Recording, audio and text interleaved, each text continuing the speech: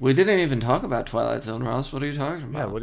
Yeah. No, that's how I felt. I was like, there's stuff, the things. Of course, that's how you felt. That's what happened. We never did a Twilight Zone episode. Oh, God damn it. Perhaps that was when you took a left turn into the Sunset area. Not the Chuddle. Chuddle. This movie sounds awful. I'm sorry, guys. Surprise! Whoa. Touching butts. Kinky.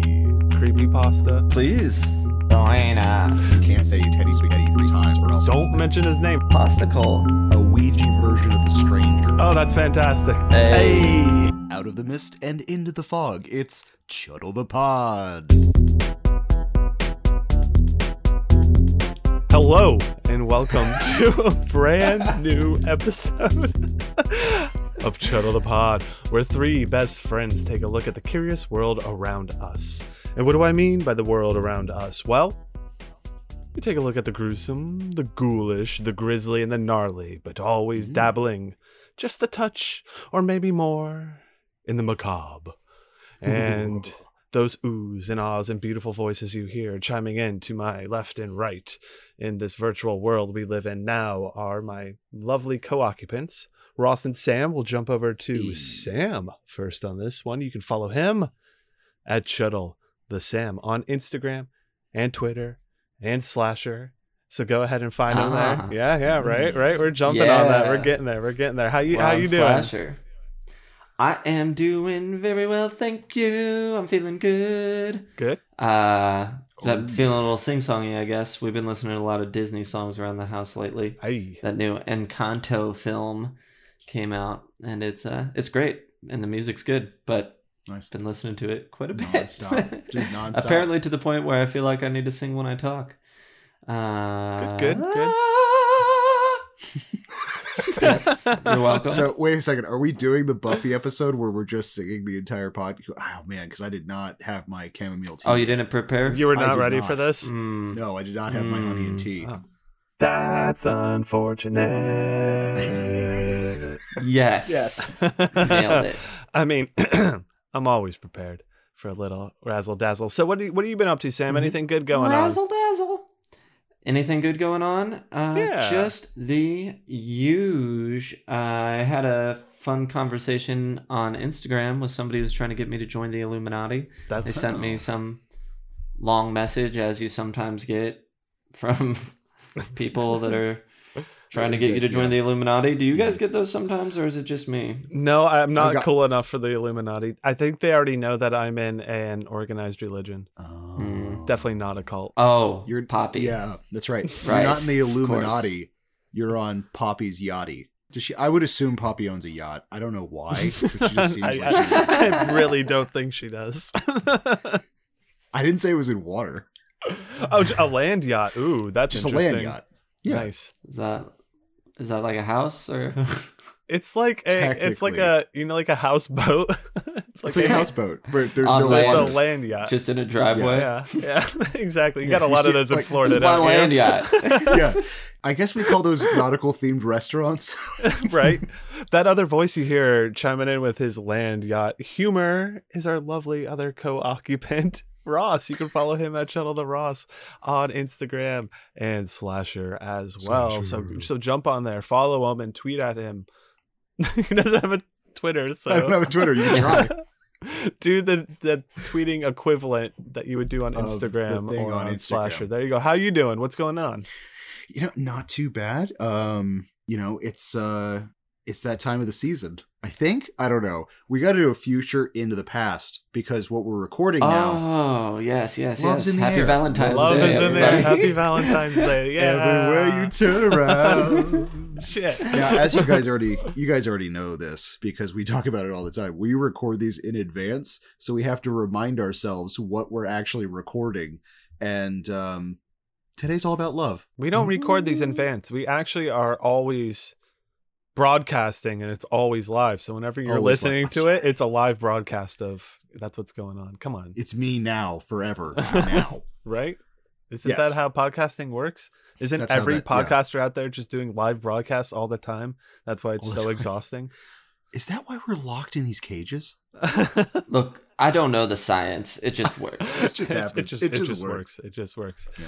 So thank you, gentlemen, for joining me, your final co-occupant of this lovely podcast that we call Chuddle the Pod. And we want to thank you all for joining us again on this morning, afternoon, evening, or I don't know, off good night hour. No, I was thinking to go full Truman. I'm doing well. I want to say thank you for having me here.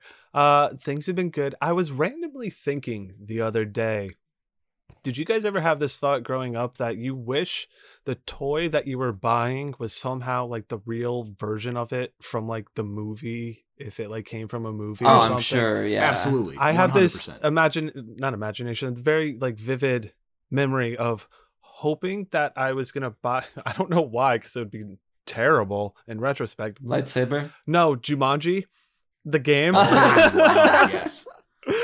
But for some reason, and I think this can go back to one of our Would You Rathers, I was like, I don't know, it'd be kind of cool to turn into a little monkey boy and like climb around. I mean, I guess he turns a little like full body monkey as opposed to just your bottom half like our Would You Rather was. So yes, no, I totally get that. No, I remember getting the Jumanji game. As long as you win. Mm-hmm. And I remember getting the Jumanji game and opening it up, and I don't know, just because of how amazing it was in the movie, and then just the weird plastic, and then you have to like tape the own crystal, like it has the crystal not crystal, but like the dome thing. Well, the dome like, thing it had this offset like it was like you get at a restaurant with the 3D glasses, like those things that's like slid underneath. You're like, oh yeah, that's right. Okay, I'm not gonna get sucked into this thing. This is just a weird board game for like two of my friends. The dome was like a red or whatever plastic that you put like the card into, and it would reveal what it says on the card because you know it was blocking out. That's cool. Red light. But, you know, it was so disappointing, you know. Yeah, the plastic pieces. The pieces were nothing like the pieces from the game. But obviously there's all the replicas out there. Never had it. Never played it. Oh, it was I don't remember, actually, if it was actually fun to play that game. I probably played it a bunch because I was obsessed with the movie at the time. But I don't even know the movie that well. It was all right. I was a book guy. I liked the book. Oh yeah, come at us. Have you played the Jumanji game? What did you think of it? We want to know. Because that's definitely a childhood memory. Sam's like, whatever. I'm like, I wish this was the thing. So where do you rank on that scale, audience? Wait a second. We'd love to Sam, have you never seen Jumanji? I think he's seen it. I've seen it. Yeah, I saw it in theaters. I'm serious when I said I was a fan of the book. Christopher Van Allsburg. He wrote a bunch of beautiful books with beautiful illustrations, but I'm smelling a book movie combo sometime in the near future for Jumanji. That might get book I'm movie a fan of the game combo. First remake. We'll play the game, watch the movie. Trifecta. We'll do it all. We'll do it all. I was friends with this kid who I'm pretty sure was obsessed with that movie. He saw it so many times, and he was like, his favorite part was like there's like a monkey like riding a police motorcycle or something, and he thought it was just that does sound cool. He thought it was the most hilarious thing in the world, and like kept going back into the theater to see this thing. So you know, just that one scene. One scene. To you, maybe I don't know where he's at, but maybe he found the real Jumanji and is, you know, stuck in a jungle somewhere. Stuck in a jungle. Poor guy. So we have a nice packed episode for you tonight, packed in the sense that Ross has got a segment, Sam's got a segment, and I'm gonna talk about their segments. So I got nothing for you, but we're excited to talk about My Bloody Valentine to get everyone in the mood, and Sam is gonna take us into something real gnarly with Peter the Party Dolphin. So we are going to return to all that right after this break, but I'm gonna lie because you know what I didn't tell you all to do? You got to follow you got to follow me. You got to follow me. Oh, yeah. Yeah. Right? That's important. It's going to be at Chuddle the Brian with a why? Because why not? And that's on Instagram and Slasher as well. And all of us, the combination of our forces together into one unit that is, you can follow that at Chuddle the Pod on Instagram and Twitter as well. So do that. And now we'll hit that break. And we're back. Thank you so much to our kind sponsors for doing that thing you do. So we're going to head on over to Sam's segment first. And as we said before the break, it's going to get real gnarly when we talk about Peter the Party Dolphin. So Sam, what have you got for us about this wild thing I just said? Yeah, well, I put Peter the Party Dolphin on there just to make it a little light. Because like most party stories, Peter ends up burning out, and it's sad in the end. Oh no! It's actually very sad. This poor dolphin. Oh shit! But well, now I feel like an ass. Well, hey, you said it. Are we talking like a real dolphin, or are we talking like a guy in a dolphin suit? I think it's real. A real dolphin. A real dolphin. Okay. Yeah, Peter's for real. So I'm trying something new this time, and for real gnarly. So before I would read a bunch of articles and kind of write up my own thing. But for the most part from this one, I just stole things from articles that I'm going to repeat to you now. Of course, giving credit. Most of them are from All That's Interesting article or a History of Yesterday article. I'll post links to them on my Instagram. So, from All That's Interesting. When a young Carl Sagan visited St. Thomas Dolphin Point Laboratory in 1964, he likely didn't realize how controversial the setting would become. Sagan belonged to a secret group called the Order of the Dolphin, which, despite its name, focused on searching for extraterrestrial intelligence. Oh. I didn't Google it, but I wonder if it has something to do with, oh my goodness, the books with the dolphins. Hitchhiker's Guide to the Galaxy. Yeah, Douglas Adams, all that. Yeah. I'm sure. Feel like it's gotta be related somehow. So long, and thanks for all the fish. Yes, exactly. That was all they had to say when they left. That was the title of one of the books as well. Also in the group was eccentric neuroscientist Dr. John Lilly. His 1961 quasi-sci-fi book, Man and Dolphin, highlighted the theory that dolphins wanted to, and likely could, communicate with humans.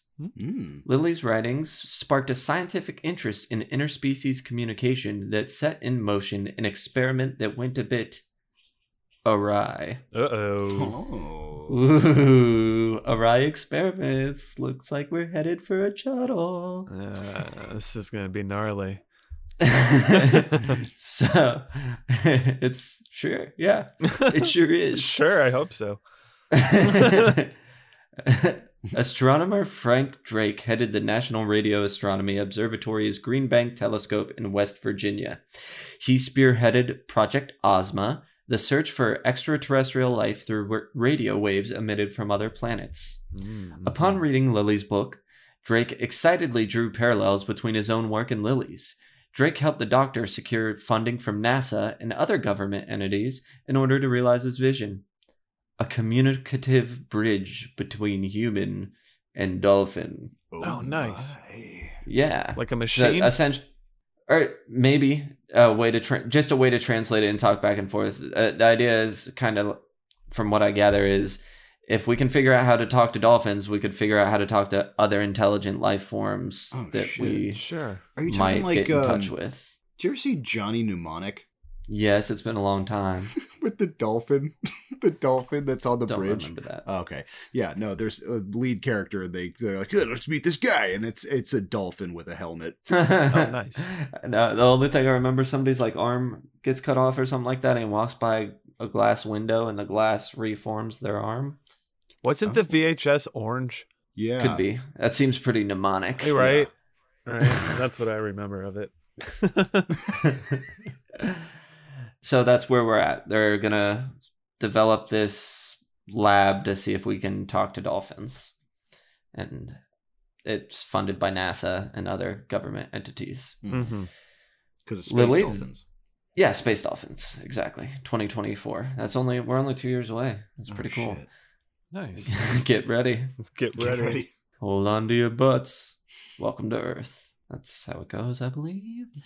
Yeah. Lilly then built a laboratory housing a workspace on the upper level and a dolphin enclosure on the bottom. Tucked away on the picturesque shore of the Caribbean, he called the alabaster building Dolphin Point.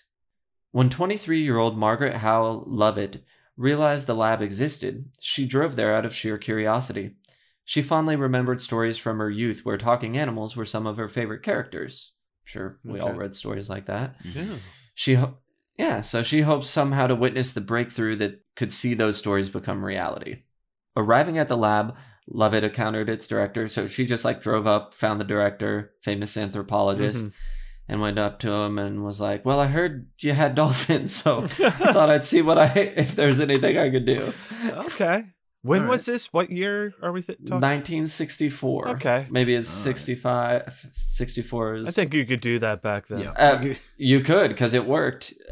She was like, hey, I heard you had dolphins, trying to get them to talk. Can I participate? And I can totally I like your plug, young lady.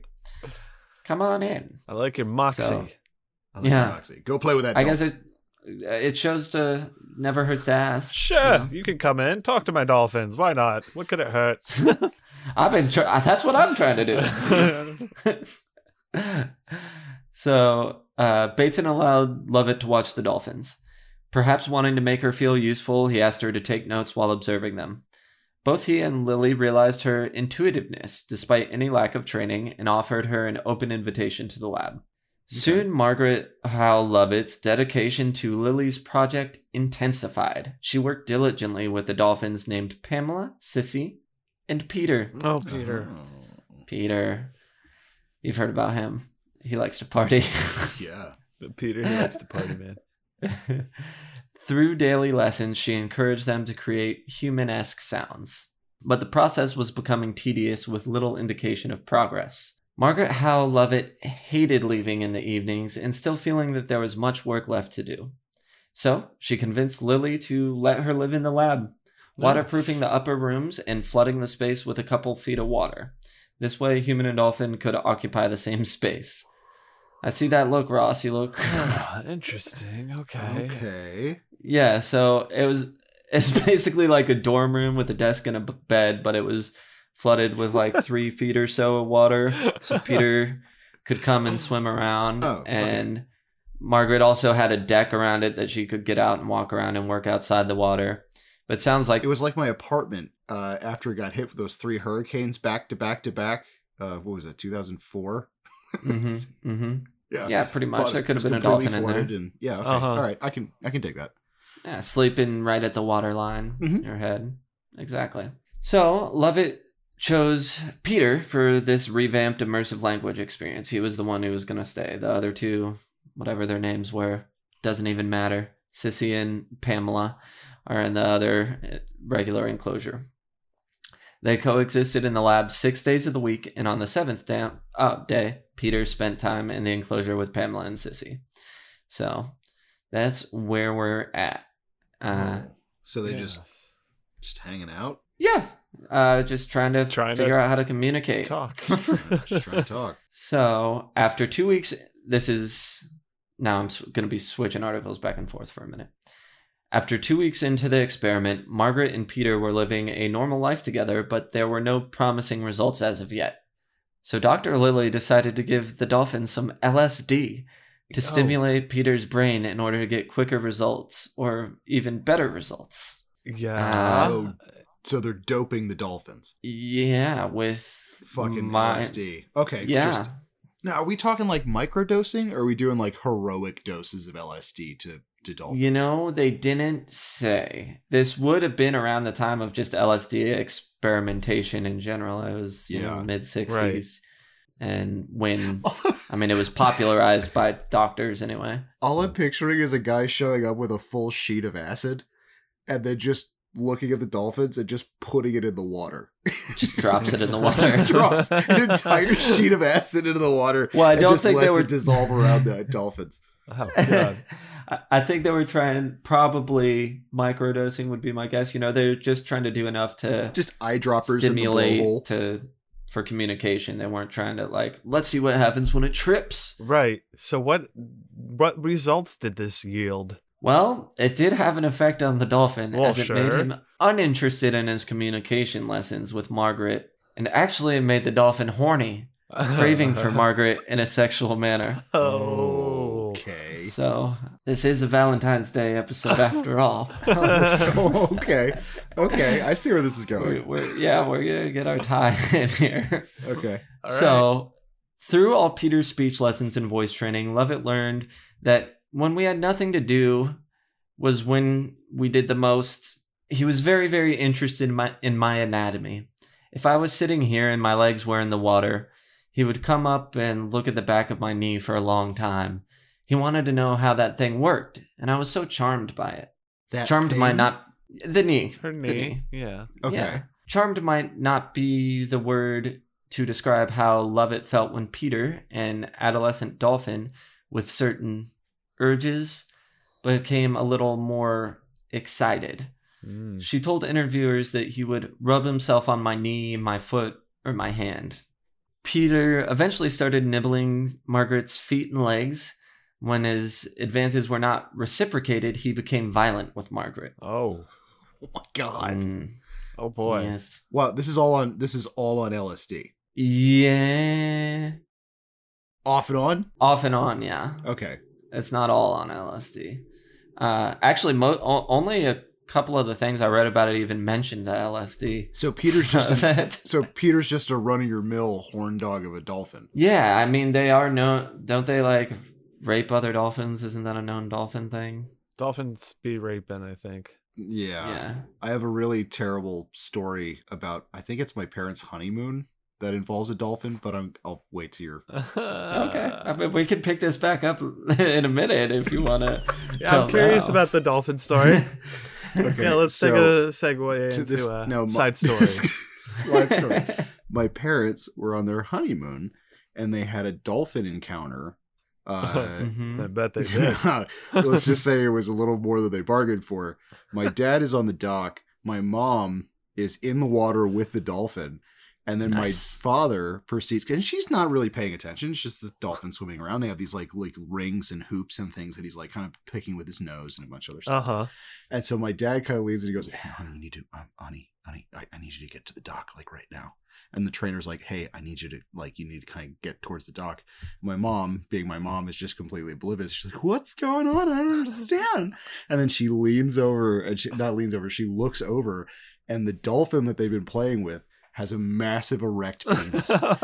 And this erect penis is collecting all of the rings that's been thrown at it with its erection. And while simultaneously holding these things with its boner, it's like swimming towards her with a dick full of rings. Love it. So she just kind of looks rings. And goes, "Yeah." And just like Jaws, she's just swimming as hard as she can towards that dock. Oh boy. I just imagine the dolphin swimming upside down, and you slowly see the erect penis and the rings coming out of the water like Jaws. like standing out of the water, flapping on its back tail.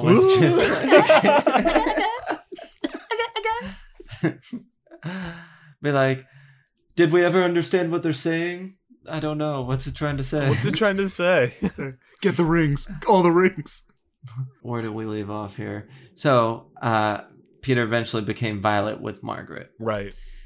Seeing that Peter was getting no attention, he began courting Margaret by gently rubbing his teeth up and down her leg and showing off his genitals. Oh, see? Yeah, they do that. They show off their genitals. Doing that, yeah. Right on that back tail. Let me rub my teeth on your leg and show you my dick. I mean, that's... Who hasn't done it? Moving Peter back down to his closure each time this happened became a logistical nightmare. Every time he got all horned up, trying to get him out of there, it was just like, this is fucking impossible. What is even more disturbing is that Margaret reciprocated and started rubbing the dolphin's erection. Oh, she's jerking the dolphin off? She sure is. God. It is Valentine's Day. It is Valentine's Day. It's happy Valentine's Day, everybody. God. And what better sign of Valentine's Day than a non-committal, no eye contact hand job to a dolphin? Oh, there was eye contact. For a time, this enclosure became the best thing that ever happened to Peter. Just got like jerked off whenever he wanted. Free drugs. Yeah, right. My new roommate's crazy, man. She feeds me drugs all the time and jerks me off randomly. I mean, it was kind of like when we all lived together. Totally. That's why I started locking my door. Unfortunately, like when we lived together, the good times couldn't last forever. Oh, that's true. So going back to jerking off Peter. This is a quote from Margaret. It was just easier to incorporate that and let it happen. It would just become part of what was going on, like an itch, just to get rid of that scratch, and we would be done and move on. Wow. Just no fucks. Just like, all right, whatever. Whack. All right, get him out of here. Oh, bother. So, Peter's happy again. Lovett insists it wasn't sexual on my part. Sensuous, perhaps. That makes it worse. It seemed to have made the bonds closer, not because of the sexual activity, but because of lack of having to keep breaking. And that's really all it was. I was there to get to know Peter, and that was part of Peter. Peter was part of Peter. Oh, yeah. This episode's going to break me. Oh, boy. Continue. She really figured out a way to justify it to herself. Yeah, that's for sure. Yeah. Drake, the guy who decided to put this all together, is mortified. Oh, he was disappointed. Yeah, he just walks in one day. NASA's like, yeah. He comes in with like, all right, I got the directors of NASA here. We're gonna go check in. I'll be right with you. We're gonna check on the Dolphin project. Why is the door locked? Why is there water coming out of your room? Why is there a sock on this door? Drake was disappointed to learn the nature of the experiment was not as he hoped. He expected progress in deciphering the dolphin language. This was likely the beginning of the end for Lily and his crew's funding. Nevertheless, Lovett's attachment to Peter grew, even as the project waned. Margaret Howe Lovett's live-in experience with a dolphin ended. Quote, that relationship of having to be together sort of turned into really enjoying being together and wanting to be together and missing him when he wasn't there, she reflects. Oh. Lovett balked at Peter's departure to Lily's cramped Miami lab with little sunlight. So Peter got sent to a lab in Miami from here. Oh, man. Left poor Margaret all alone. A few weeks later, some terrible news. John called me himself to tell me, Lovett notes. He said Peter had committed suicide. Oh, shit. What? Yeah. So, Rick O'Berry of the Dolphin Project and Lily's friend validates the use of the term suicide. Dolphins are not automatic air breathers like we are. Every breath is a conscious effort. If life becomes too unbearable, the dolphins just take a breath and they sink to the bottom. Jesus Christ. Mm-hmm. So, what? A bunch of yeah. So I mean... I've read that it, like, some that say that it was heartbreak from being away from Margaret. I think it was heartbreak from getting a bunch of free drugs and I was gonna say, getting there's a little J.O. The LSD could have also done something. Been a factor. What's the point? Yeah, now I just got to go high road. Some dingy, empty tank. It's like high road, low road, where it's like high road, he was just massively depressed because he just lived in an apartment where he got high all the time and jerked off. Or a low road is that he committed suicide because he was fueled drugs and then sexually molested until he couldn't take it anymore. Either way, it's terrible. Yeah. That's why the Peter the Party Dolphin is just a fun spin on a sad story. Yeah. Indeed. I thought you were gonna tell me that like he starred in Ace Ventura or like something. That would have been cool, but right? Sadly, nope, no. Margaret Howe Lovett was saddened, but ultimately relieved that Peter didn't need to endure life at that Miami lab. Oh. She said he wasn't going to be unhappy. He was just gone. and that was okay. She killed him. Yeah, she went and held Hot him twist. down so he couldn't get another breath. Yeah. Oh my god, she's an If I can't have him, nobody can have him. She's an aquatic Black Widow. Mm-hmm. She's an aquatic, like, what is it, Fear? Or what's the other one? There was a couple of those movies like that. Where the lady was gonna kill the guy. If I can't have you, Yeah. nobody can type of thing. Yeah, Fear Like was single definitely white in female. Yeah. all that. Yeah. So, last little bit here. Levitt remained in St. Thomas after the failed experiment. She married the original photographer that worked on the project. Yeah. So this guy was seeing her. He was taking photos of her. Right, and he stuck potentially around. doing this. Was he taking Yes. photos the Yeah. whole time? Oh yeah, Yeah. He was he was like, into "Oof." it. Yeah. Totally. Must have been, right? Once you go dolphin, you probably go to the photographer next. Never get off him. Never get off. Yeah. Once you go dolphin, you go with the person who videotaped or photographed Taped you with a having dolphin. sex with a dolphin. Mhm, Yeah. mhm. Because you killed the dolphin because you couldn't be with it. Exactly.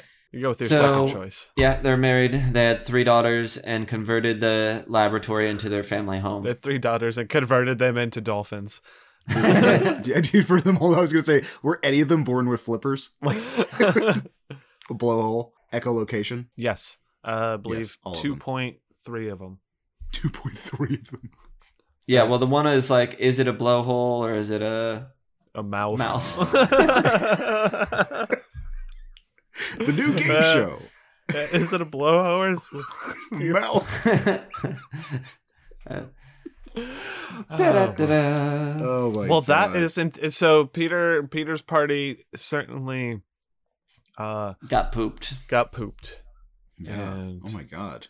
Too Hey, bad. I mean, you But know it's what? real gnarly, right? I mean, Super That gnarly. And is it's a real gnarly indeed. beautiful Valentine's Day story. I thought. Perfect tale of love found and lost, and found again, maybe a little bit, and lost.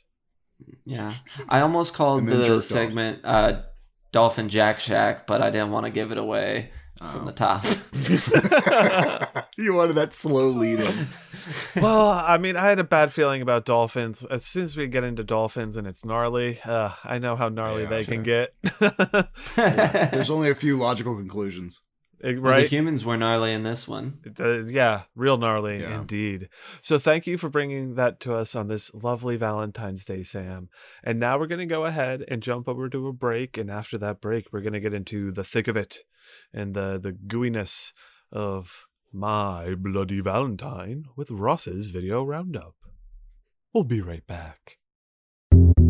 And we're back. Thank you very much to our kind sponsors for those kind words of encouragement that we're going to get one of these days.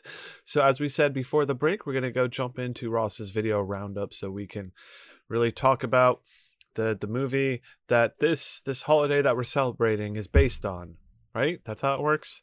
The movie's Yes, not based yeah. on the holiday. The holiday's Yeah. based on the movie, right? Based on the series of murders that happened in this Nova Scotia town. Yeah. Exactly, Yeah, exactly. So yeah, let's jump on over to Ross's Video Roundup. yeah. Well, hey there, buckaroos. Welcome for another video roundup with your pal, Ross. Spoilers ahead. From the coal mines of movies comes 1981's My Bloody Valentine. A story of a town with a terrible past and a heartbreaking future. The locals of a town who suffered a terrible tragedy 20 years ago relive history as a masked killer who's vowed to vanquish Valentine's Day comes back to honor his blood oath. Damn, yeah. So Valentine's That was Day pretty did good. exist No, already? they created it in this universe, and then it Yes. happened because of that. Yes, absolutely. But that was beautiful. That was a good job. I feel like we've really seen the movie now, which is good. Yeah, I watched this that's movie kind of like in segments. Cool. How many fingers? This is a real quick one. But yeah, no, I'm excited to talk about this movie. I feel like I've seen it a long, long time ago, so I didn't remember much of it. I definitely saw the remake when that came out, though. The 2009 remake was it was pretty decent. We'll probably cover it. It was Yeah, I one think of we should jump back to it at some point. Oh, absolutely. That was a 3D, Yes. And right? actually, honestly, the 3D in that movie was outstanding. Like, especially some of the 3D movies that were coming out at the time, for whatever reason, they hit all the right notes. And like, there's some fantastic. It's also got Tom Atkins in it. I mean, you can't go wrong having Tom Atkins in your movie. So back to the original, the OG. Now we're talking about 1981's My Bloody Valentine. Yes. So I'm gonna interlude this fact throughout this review, but there's basic that now, as of past 2009, there's two versions of this movie. There's the 1981 movie that was theatrically released, and then 3 days before the actual remake, which prompted the re-editing of this film. In 2009, they came out with an extended cut of My Bloody Valentine, which had unedited kill scenes. Right. For the honestly, most of the kills in this film had to have been edited. I think there's maybe it was 9 minutes of footage that was reintegrated uncut into the film. I actually sent you guys a video so you guys could actually see the extended death scenes. Yes. Because most of the streaming ones just have the generalized movie. Now there's a twofold reason for that. This is a Paramount film, but also guess what, Sam? It's a Canadian slasher film. Yeah, great. Canadians make a lot of horror movies. We all know. I'm the resident Canada disliker. I'm gonna. I can't decide whether to roll with it or fight it, but today I'm gonna roll with it. So let's get these stupid Canucks and their maple leaf fingers. Oh wow, you went hard into it. Wow, damn, dude, damn. Okay. So this movie was edited. Big reason is that Friday the 13th had come out in 1980, and then also, surprisingly enough, the death of John Lennon, and those things compiled together. Paramount actually edited this film down more than what it needed to be because as of the original extended cut, it was an X-rated film. They edited it down 9 minutes to an R rating. And this is the first time in Shuttle history. I actually have two separate ratings for this film from the OG and the extended cut of it. Okay. At least I could never guess which version Ross likes more, the bloodier, gorier one or the one with less blood and gore. I like it better without so much blood and gore. That could never. So what does the death of John Lennon have to do with it? It was honestly, I'm not 100% sure. There was a series of articles that they talk specifically about this film being edited down. Friday the 13th was a big one, but they were trying to edit down a lot of violence, particularly violence in media, because they thought it was a contributing factor in John Lennon's death.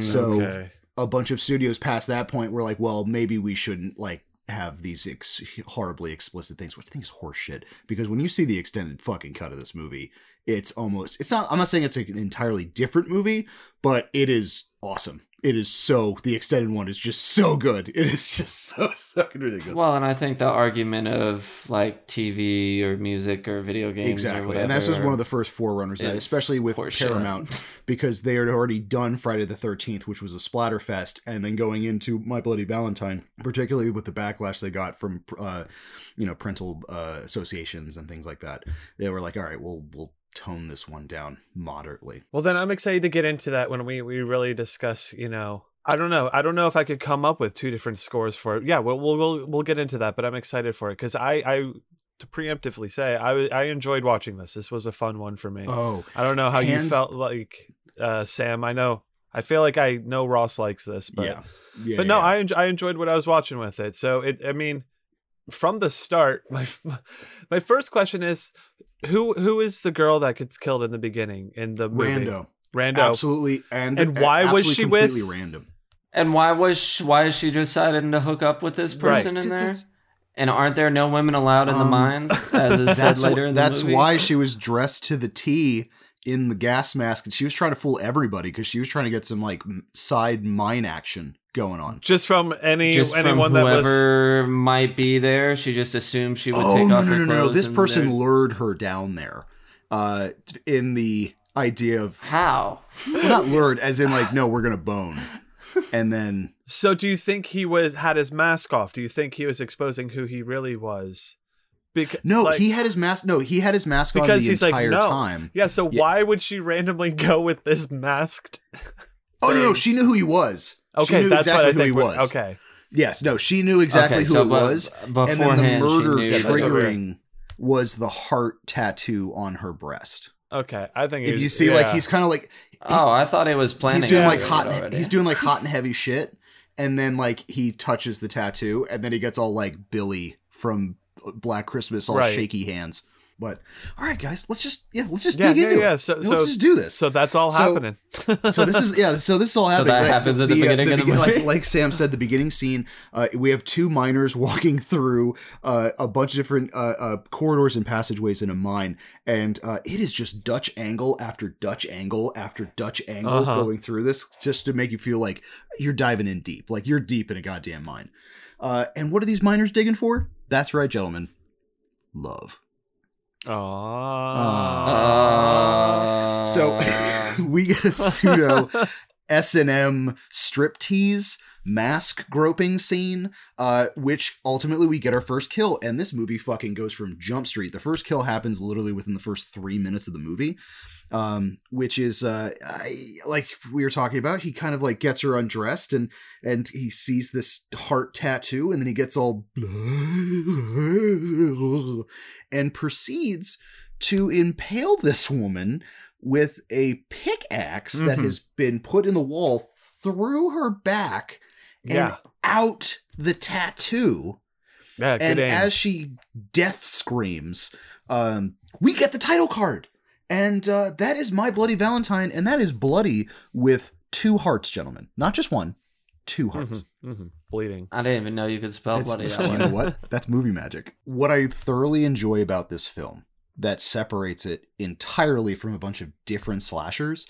Dude, we're dealing with a bunch of horny people. All right, so that's, I mean, just from Jump Street, everybody's completely, paired out, and everybody's a horn dog in this movie. They're adults.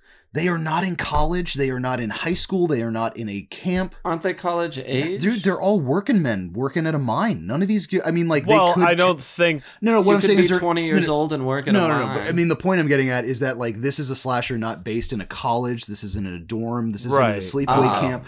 This isn't in a high school. Like, these are working class. I mean, they're younger, obviously, because it's, the slasher. I was going to say, they all struck me as young people. But they have jobs. Like, they have a career. Like, this is more about, like, the fucked up thing that happens in this small town versus like a bunch of 16-year-olds get students and all that kind of stuff. Yeah, that's what I like about this one, because they also build a bunch of really good narratives with these characters as well. So when they die, you kind of like feel for them communitively, which is we get our first group of the miners, and it's just a bunch of fun guys doing a bunch of stuff and then taking a huge group shower together.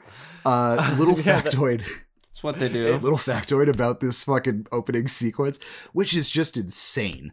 Because it's just the group shower, like the Benny Hill music, where they're all like trying to like, it's just like a bunch of tomfoolery, skullduggery, horse playing around, slapping each other with towels. Like, it's just the banjo banger that happens while they're trying to like get into their fucking car and shit. Little known fact, the water that in there is not hot. That is steam. That is literal fog that they're shooting out at the gentleman. It is frigidly cold, and the fact that there was a fan on them the entire time to put steam around it, they said that was the worst part of filming that movie, because they all were like getting hypothermia as a group, and they're also all actually naked, which is hilarious. They didn't, because they're all shot from waist up, so they could have been in swimming trunks the whole time. No, these Canadians they're all method, buck ass naked. Yeah. I mean, I'm pretty sure that water used in movies is typically cold. It takes a lot to heat that stuff, so it's like, we're just doing the same cold water. Exactly. Just stuff done. From actors being oh, that sucked. So we kind of get like a little bit of a taste of some of the main characters just in this opening sequence. So we got TJ, who is one of our main protagonists. They kind of spread out the protagonists a bunch, as in like there's not like there's characters, but they're not like really focused central characters. He kind of jumps around from like the sheriff to the miners, and then kind of in between. So we have TJ, who had he's just come back from a little town because he had a catastrophic failure of an attempt to try to make it big out west. Yeah. And he is back in town, tail between his legs. And when he returns, his buddy Axel has moved in on his ex-sweetheart, Sarah, who he kind of 86'd her and kind of just ghosted on the whole situation. So it's kind of that weird, like, I don't understand why she's with him. Harumph. It's like, well, you kind of just... left town. Well, he tries to smooth it over with a sweet harmonica duo session, but that just doesn't go in the over. junkyard, and then tries to tell her by kidnapping her later in the film. Yeah. Junkyard harmonica jam. Throwdown. So obviously, in a film that's just bathing in blood, we also just, because it is a Valentine's Day movie, we do have to have this kind of like scandalous love triangle subplot that's kind of like creeping its way throughout the entire film. And like I said, the Benny Hill cartoon style music to half-dressed men running into their cars while they that banjo banger race each other. Yeah. That was like a very weird decision from the director. I don't know what they were thinking doing that. Let's get in the car. Just some reckless driving, and then we're introduced to the. It sets the tone for a thing, like a movie that doesn't go in that direction. It's like you're like, okay, this movie is going to be. Right. How these miners and it's really only that part versus what the tone of the movie is. Even at the end of the movie, when they're trying to get the sheriff, that guy is swerving all over the road. Like fucking Evel Knievel style. So we're introduced to the little town with a big old heart. We're talking about Valentine Bluffs. And you can tell that they're, at least at a certain point, we're into Valentine's Day, because that billboard looks like something that you see in like a Vegas hotel. Like it is just like the giant neon heart and then just the weird arrows and stuff like that. Oh, yeah. Dude, the whole town is fucking pumped because it's Valentine's Day in a few days. Yeah. And there's going to be a goddamn shindig, y'all. And it's at the Workers' Union's hall. And it's the first one in 20 years. I wonder why. Now, why did they decide to all of a sudden do it? They really honestly don't go into that. They just kind of like, have a party. It's been 20 years. And, look, 20 years isn't that long. Like, for every single other person in the town, like, would have been like, fucking, I saw all these people get killed. I remember that. I was there for that. Like, that was not that long ago. Weird, that was my brother. We're not going to do this. Really odd way of, like, rebranding. Right. But everyone seemed to be on board with it. They're like, yeah, let's try it. Why not? Yeah. And then how old are our main characters? Even if, let's say, I would say the main characters are probably mid to late 20s. I would expect. So they'd be like 5 or 6 when all these murders happen, and it's kind of likely have a good memory of it. I feel like there's an age range. Like I feel like I remember murders. Male, like, I would characters say like are a little bit older. Or like, 26 and I would also say or something, maybe. Hollis, I feel, might be a little older, which is just basically me with a handlebar mustache from 81. Yeah, because I think there's at one point... Sweet guy. One of them says something about when they're down in the mine, like there's like the kids are trapped down in the mine, like we got to go help them. Like he refers to them as something like that. So it's like, yeah, you guys are probably like 26 hanging out with these like 18-year-olds. Like it's like a varied one, because also some of the younger guys, it's like Hot Dog Kid. We've got a few other ones that gotta go through. Like, no, I mean, they do vary in age, because I mean, like one of them looks like they're 19, and then there's some other in the group that may hit like 30s. So like, again, kind of a nice small refreshing town thing, because they're not, it's a small town, so it's like they're all varying age, just working at the mine. They're all miners. They're going to be they're miners ages. with they're an E, not miners. Correct. With an O. So let's get that straight ahead of time. When we're talking about miners getting frisky, we're talking about miners with like the hat and the light. When Ross is like, I loved it when the miners took their tops off and shook it for the camera. That's exactly. I can tell how this could get way out of context incredibly fast. So Mabel, I like the fact that they point out that Mabel, this lovely woman who gets murdered later on in the movie, did a fantastic decorating job. And if you actually look at the town, if this woman single-handedly decorated the entire town, she needs a fucking medal, because that was like, just an insane. It's a lot of work. I mean, she's been planning this for 20 years. For 20 years. She has 20 years worth of just hearts and everything. So the mayor peeks his head into the heavy petting zoo of the community center, which I do like the fact that all the miners get off of work, they go to their girlfriends, and they all immediately pair up and just start dry humping. while everyone's trying to like set things up, just to really set the mood that these miners are horny as fuck, and they work hard, like, they play hard. They play hard. My Bloody Valentine. They all get in interesting positions. The guy's like, all right, I'm gonna put my head through this ladder and like put my arm over it and then rest my chin over here and then talk to my sweetie. Let me just get this figured out.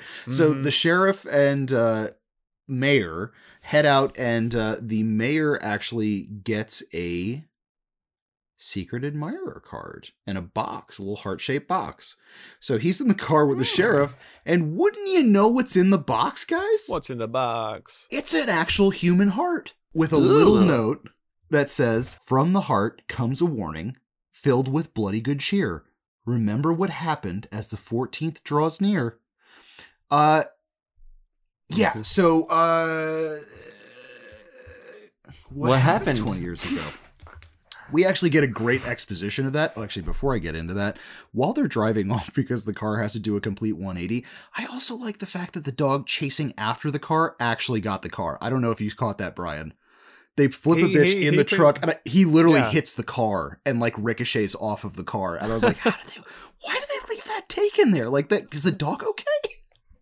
Yeah, the dog just walks back. It seems like, I don't know, it's probably pretty commonplace for the dog to do that. Just a dog just starts swacking car on chasing the sides dog. of like pickups. Country car chasing dog. Yeah. So, Sam, you bring up what happened 20 years ago. Well, Happy the bartender is more than happy to tell you about what happened in this beautiful exposition story told to a sea captain. The guy he's telling the story to has like a he has like this giant pipe and the hat and the beard. All he's missing is like the yellow pea coat. So 20 years ago, the annual dance is going on, hot and heavy.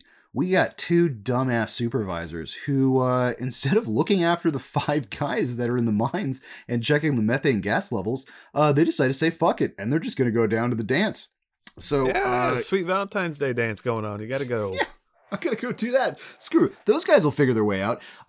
Spoiler alert, they didn't, and the methane blew up, and 5 men were buried alive, and it took 6 weeks to dig them out, and lo and behold, one of them survived, and in true chud form, and it is a chud because it's a cannibalistic human underground dweller.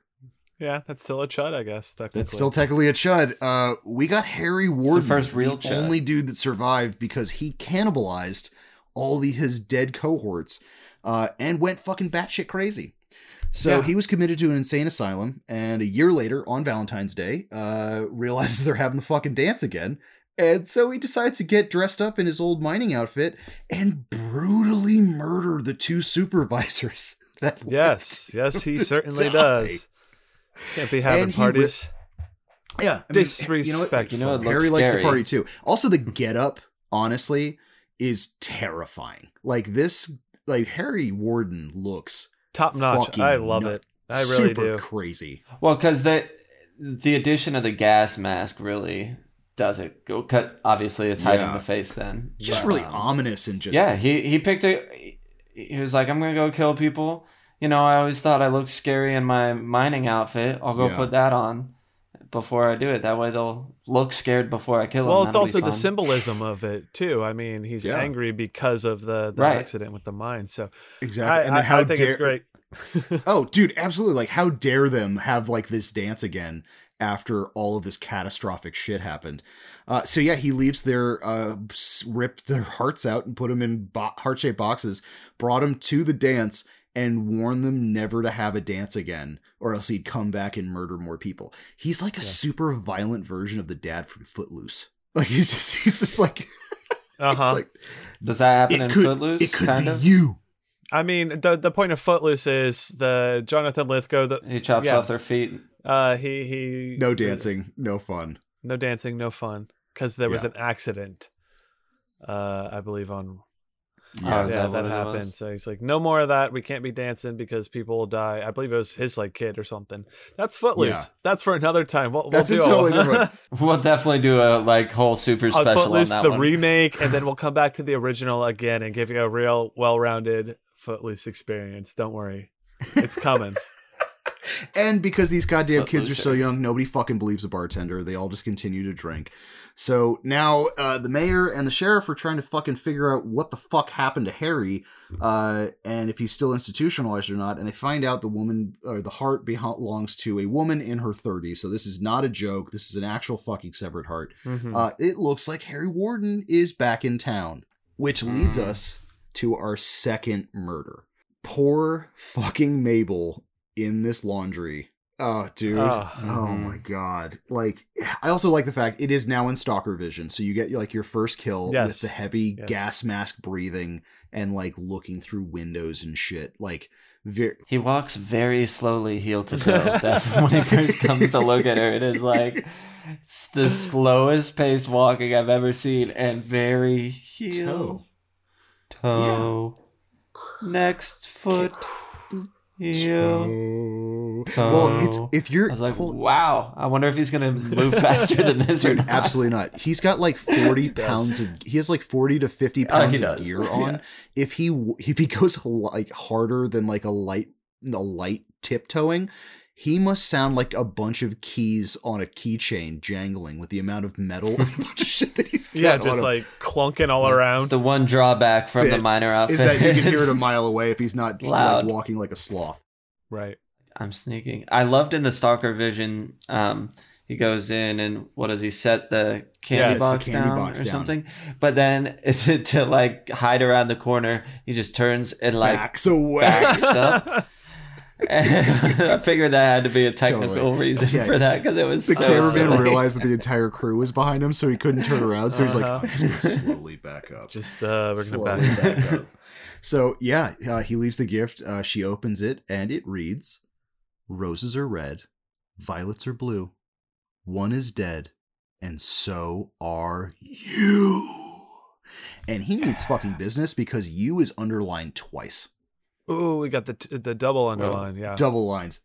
Lights cut out, and here comes fucking Harry. And she is killed off screen with a pickaxe. So yes, she is.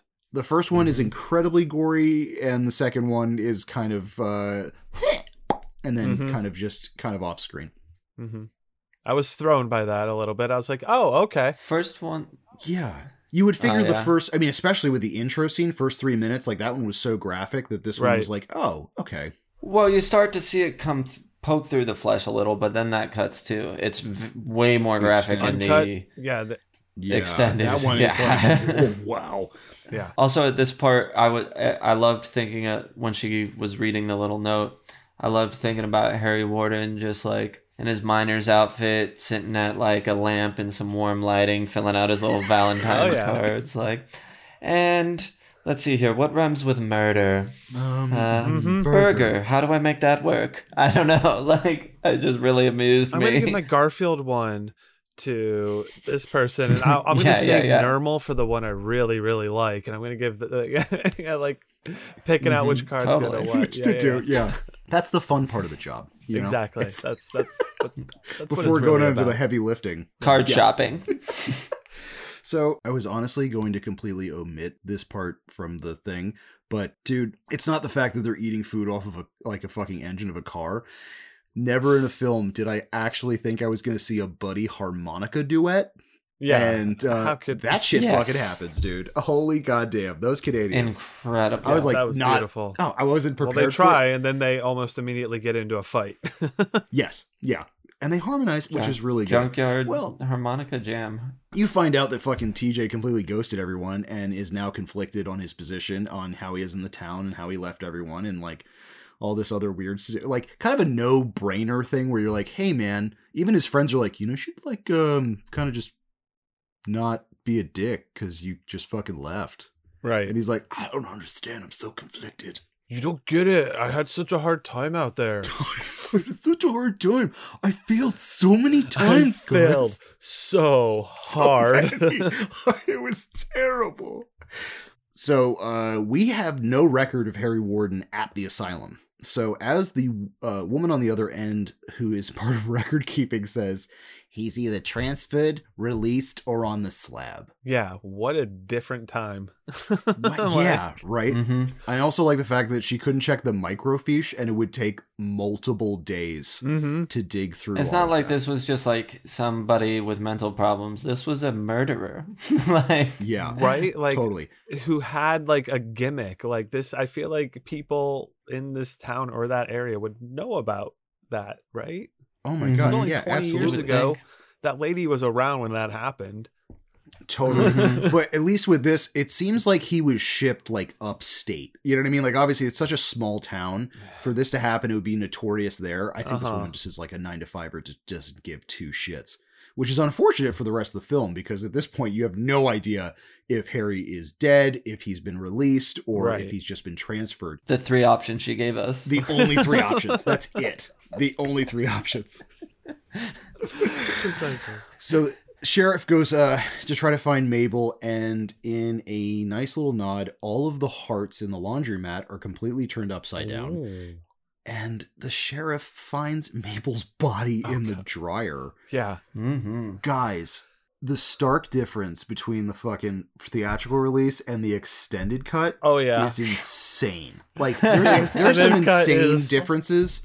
But, hilarious. Oh my God. So for the viewers at home, the original scene is just like, and she's burnt to a fucking crisp. She pops out looking like Freddy Krueger, and she thumps around like a dryer, and she looks like a little, she throws around a little bit in the extended version.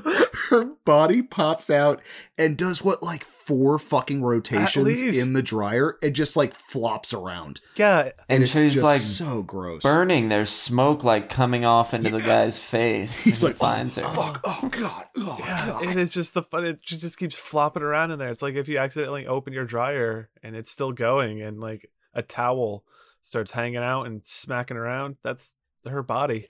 It was so ridiculous. Towel body, Mabel. Oh my God. Mabel. Poor Mabel, dude. Like, Mabel was just trying to have a good time and just got fucking cut down, dude. What actually, how did she actually die? Was it in, I forget what happened, because in the extended cut, you see more of him stalking her and actually like attacking her. So he kills her with the pickaxe. Okay.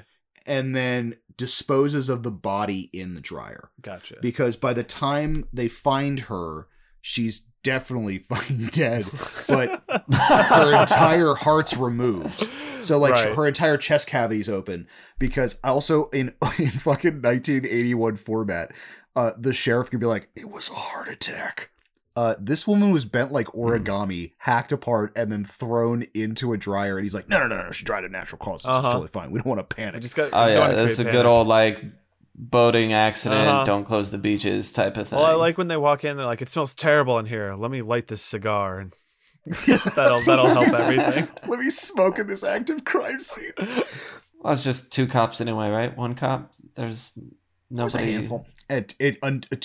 Too many police for a small town. So as he's about to leave, there's a little note that's in her open chest cavity, and he pulls it out, and it reads, "It happened once. It happened twice. Cancel the dance, or it'll happen thrice." Bogus. Party's over. The mayor takes one look at that and goes, okay, we don't need to have a dance. This is fine. Not even close. So the Union Hall is locked up, and the decorations are completely stripped down of the entire town. Son of a bitch. Son of a bitch, dude. He won. Fucking Harry Warden, dude. Goddamn fucking. How's anyone gonna get him, dude? Also, Harry Warden is like one of the worst names for a killer, in my opinion. It made me giggle almost every time, because I thought about like a Harry Warden. It didn't strike me as much as you, I guess. I was just like, all right, Harry Warden, that's fine. Yeah, I don't know. I never once thought it was funny. Pictured a Harry Warden. I did. You did. I pictured like, what's the Looney Tune that's just like the big hair? Oh yeah. I know who you're talking about. I can't think of his name. And like a little cop outfit. Yep. Now that's what I'll picture. That's all you're gonna picture when I hear Harry Warden.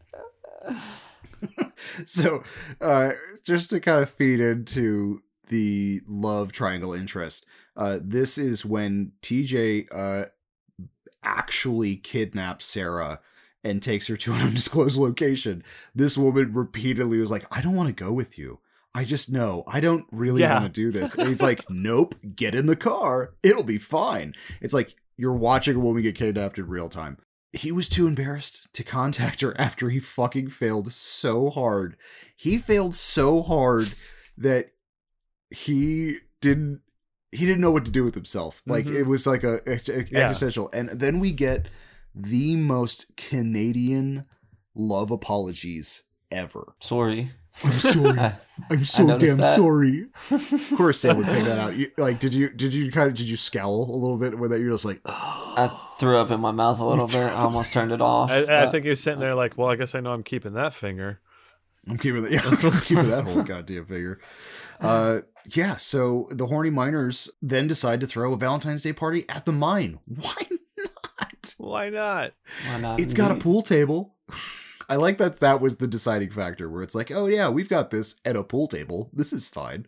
Did you guys notice that it was Friday, February 13th in the countdown to Valentine's Day? Yes, actually, that says it on the bottom of the screen. That was intentional, actually. Sure. So Paramount had released Friday the 13th, and they wanted to keep it in the same universe, technically, as like the Friday the 13th universe. So that's why they had Saturday the 14th being not the film Saturday the 14th, but Valentine's Day winding up being on Saturday the 14th. The sequel that never happened. The sequel Saturday that never happened. Yeah, interesting. No, but that was intentional on Paramount though, so that was a good Easter egg. So is that the crossover we've always been waiting for now? My Bloody Valentine and Friday the 13th, they exist in the same universe? Technically, no. As Paramount set it up, they're technically in the same universe. So at some point, Harry Warden could meet up with Jason Voorhees. Ooh, that could be fun, yeah. Or Pamela Voorhees, depending on where we are. Jason versus Harry. Jason versus Harry. Freddy versus Jason and Harry. Harry Jason. So Harry it's Jason. some weird like they get combined into one being. Oh, like Cronenberg's The Fly. Yeah. I just thought it was that Looney Tunes character. And it turns into that. Yeah, that's what Which it turns that into. too. That's Harry Jason. Oh my god. All right. So Happy the bartender calls them complete assholes and decides to set up a prank for them when they all show up. And in true dummy mummy format. Yes. There it is. There it is. Nice. He sets up this like Harry Warden like spring action fucking pop-up thing where like he opens this door and it's just a dummy suit with the pickaxe and it kind of like comes down just like a little bit. Forward. And he thinks it's like the funniest thing he's ever seen. Dude, I don't like this is the best joke funny. ever. Dude, he tests it like 30 times and every time he laughs harder than the other previous time that he's opened it. Mm-hmm. And then he like the one last time he gets this like mischievous look on his face and he pops it open and it's the real fucking Harry. Right. This kill, holy fucking shit, the extended version is the extendo. Yeah. Okay, so in the theatrical version, you have no idea what happens and you kind of just see him getting dragged off. In the extended kill, you actually see the pickaxe go under his chin, through his head, and pop his fucking eyeball out. Yeah. Eye pops out. The entire eyeball pops out, and it's probably, I might get some flack for this. This is probably the most gnarly kill in an early 80s slasher. Probably. Boo, fuck you, boo. Yeah. No, boo. Yeah, no, I would say that. Because seeing the extended one, there we go. Yeah.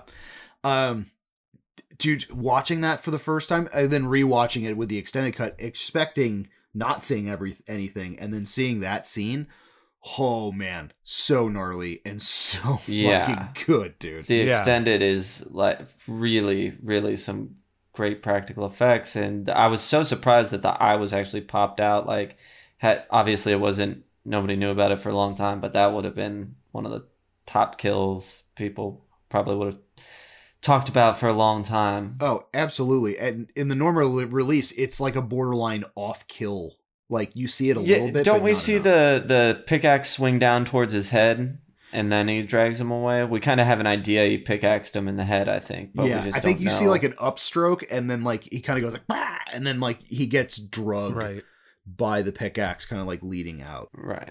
So the sheriff now on Valentine's Day, the miners are setting up the rager.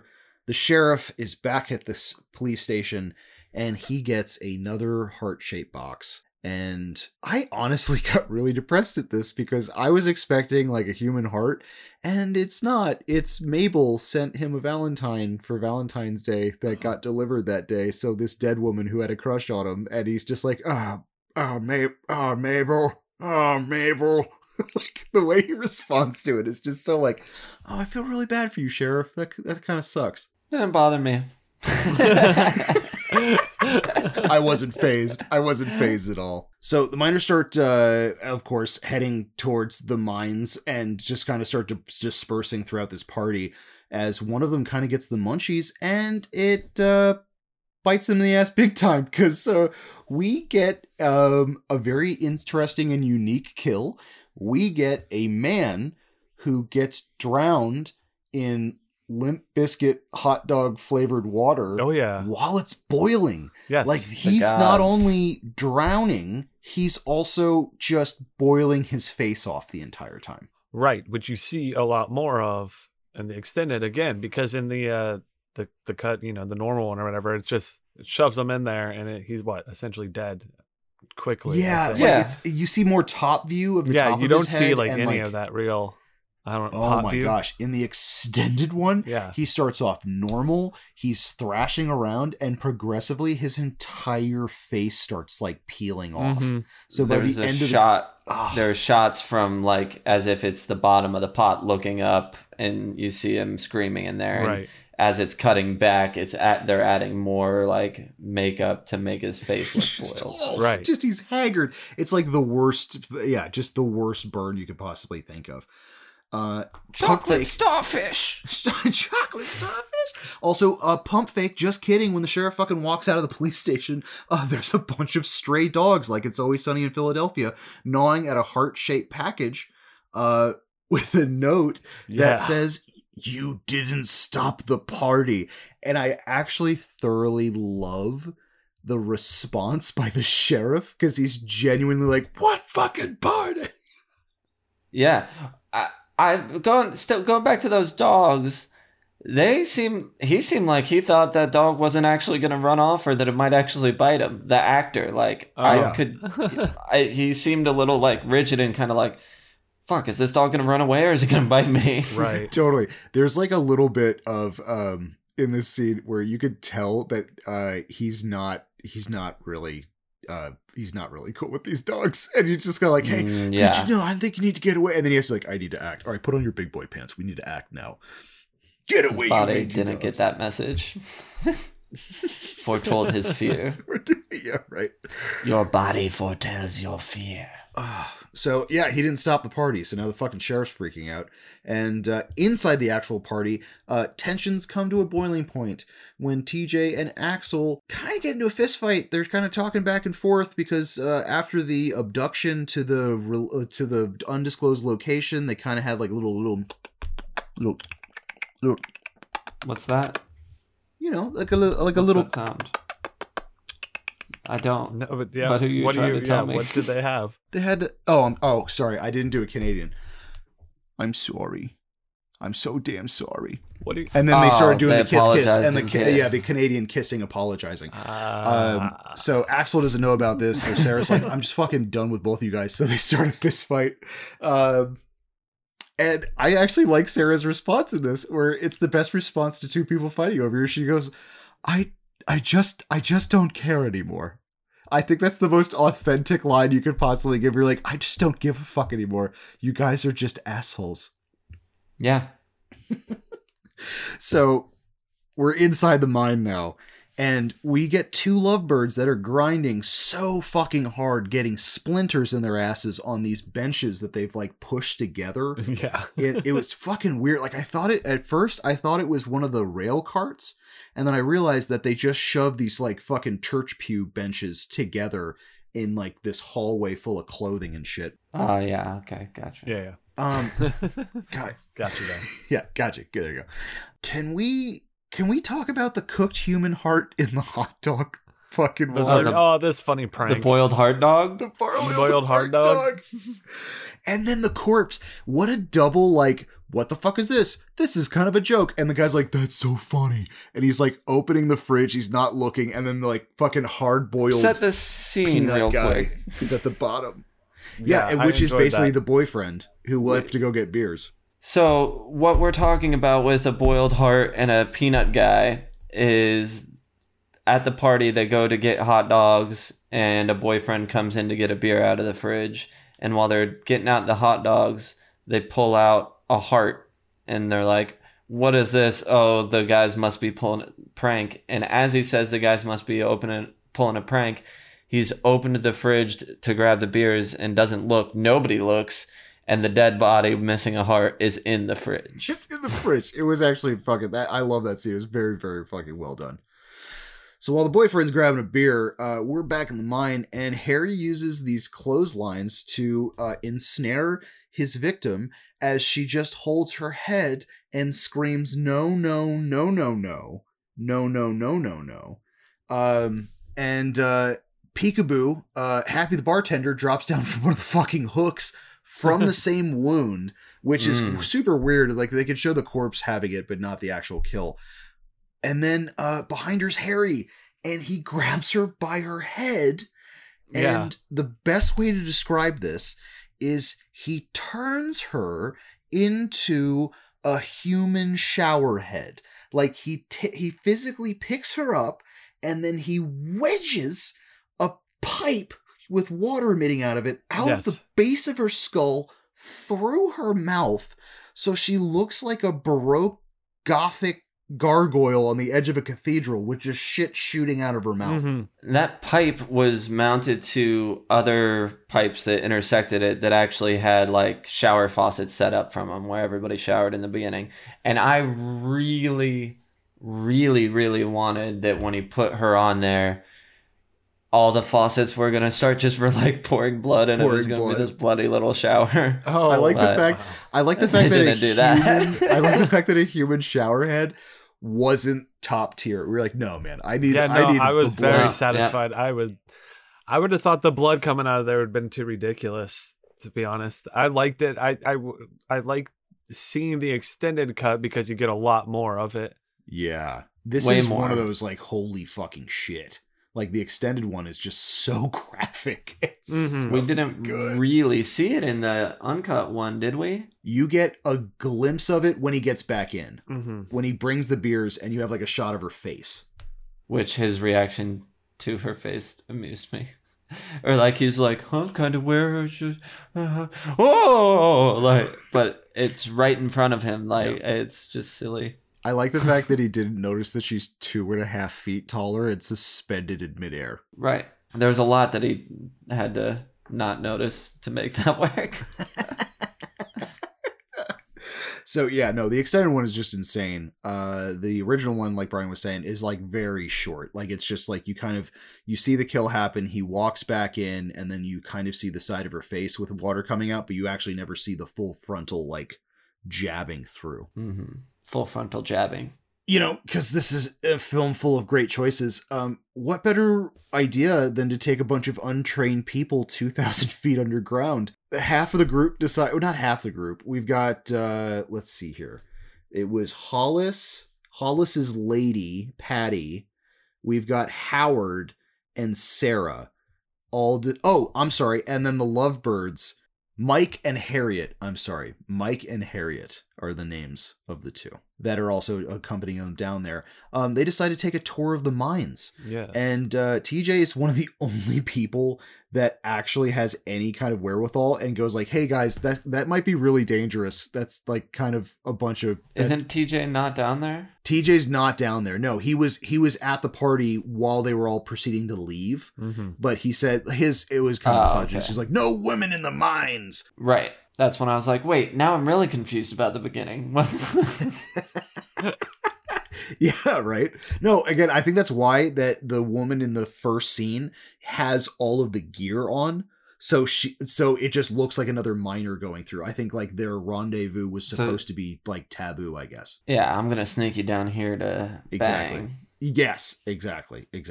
So they reach the bottom just in time for a tour and decide to just separate like fucking almost instantaneously. Mike and Harriet decide to kind of go do their own thing within like 2 seconds, which is that weird like, you guys are gonna die.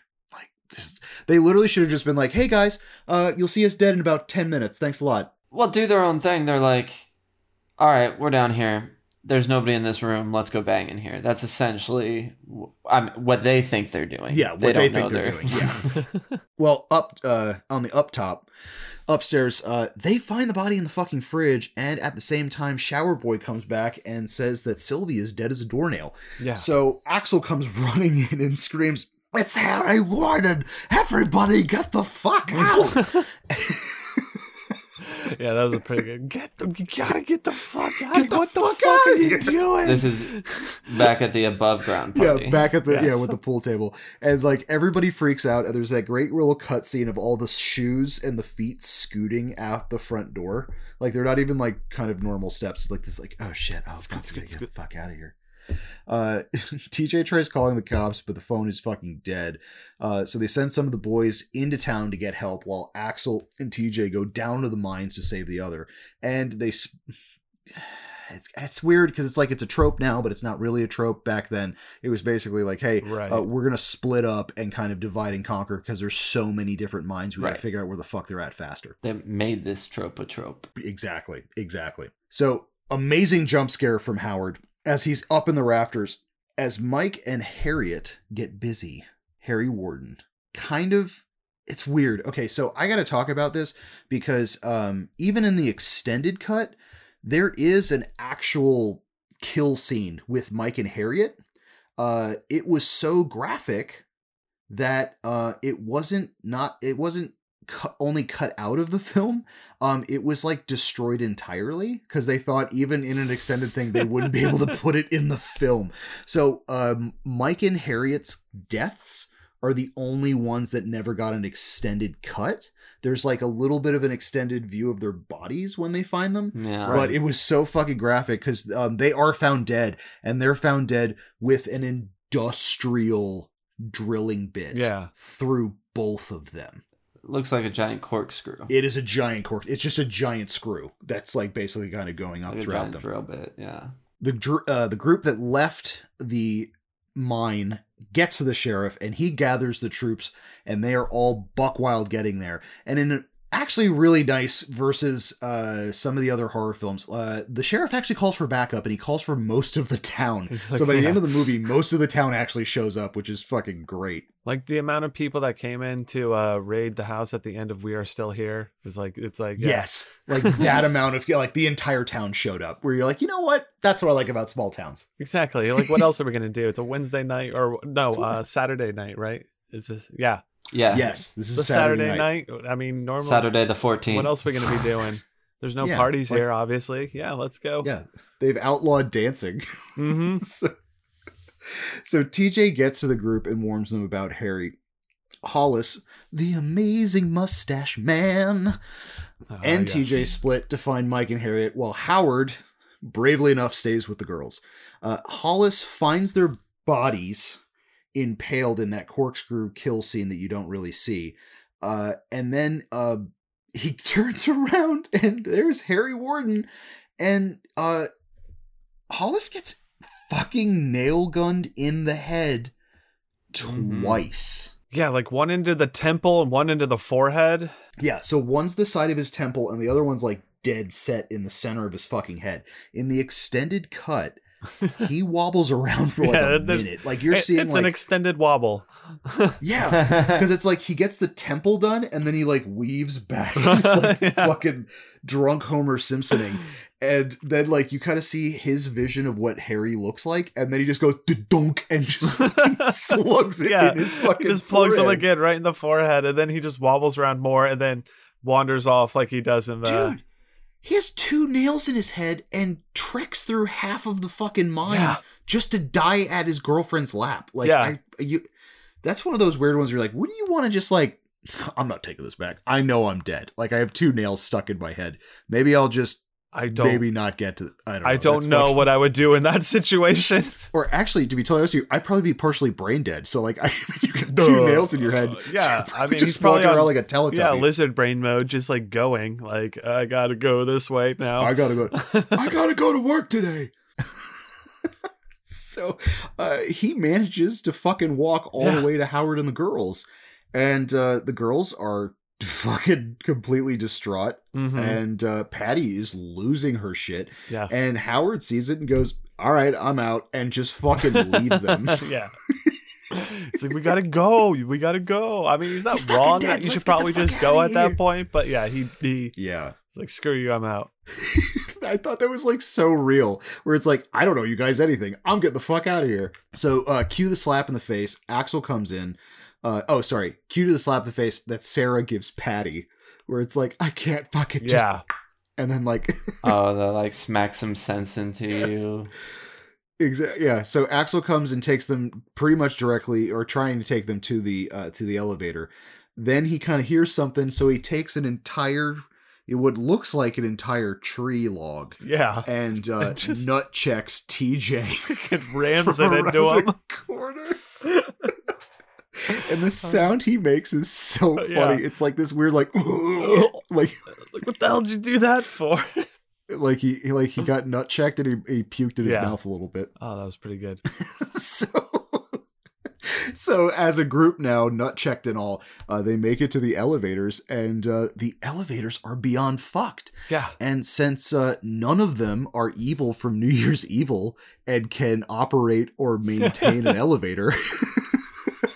They can't just jam a screwdriver into something and just like wiggle it up and down and like have the mastery of elevators. Yes. It's not evil. That refers to our New Year's Evil show that you can listen to if you pause this right now and just listen to that whole thing. Yeah, pause we'll this. Be sitting right here. And then come on back right about. Well, hold on. Now. We'll wait. Just let them know. Okay. We'll wait. And welcome back. I'm so glad that you enjoyed the New Year's Eve episode. Yeah, I hope you enjoyed it.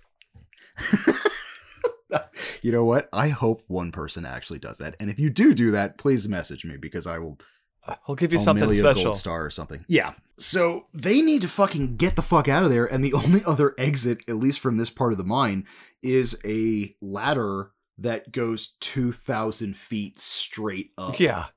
That must suck. Just... Oh my God. How tired do you think you'd get? I was thinking about that. Like, do you think that seems like a far way? Obviously, you're not going to let go because you know you'd die, but I don't know if I could climb a 2,000-foot ladder just physically. If I had a man in a gas mask and a pickaxe about to give me a colonoscopy, I would probably be able to scale that. I wouldn't probably be able to breathe by the time I got out of it, but I would make sure I got at least out of the pit. Think about your arms, like... Well, then that's why you work your legs. I don't know. Yeah, I think you can do it. Maybe it's easy. Maybe.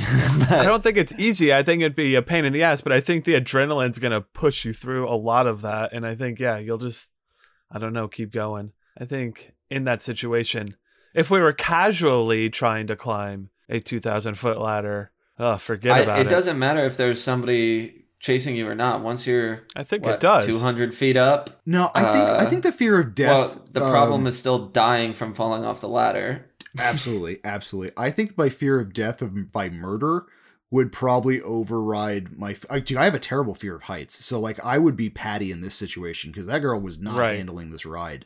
But I would still. I don't know if I would cling desperately to the ladder like she did for a split second, but I would probably have some moments of like, I'm gonna fall. I mean, I've never been in a situation where I've had to climb that high or that frantically on a ladder, but I've never, I don't think, really fallen off a ladder. I mean, I guess I'm trusting in my ladder skills to just pull me through. And I feel like in the mine where it is maybe a little bit more enclosed feeling, you don't have as big of sense of vertigo. I don't know. That's just theoretical.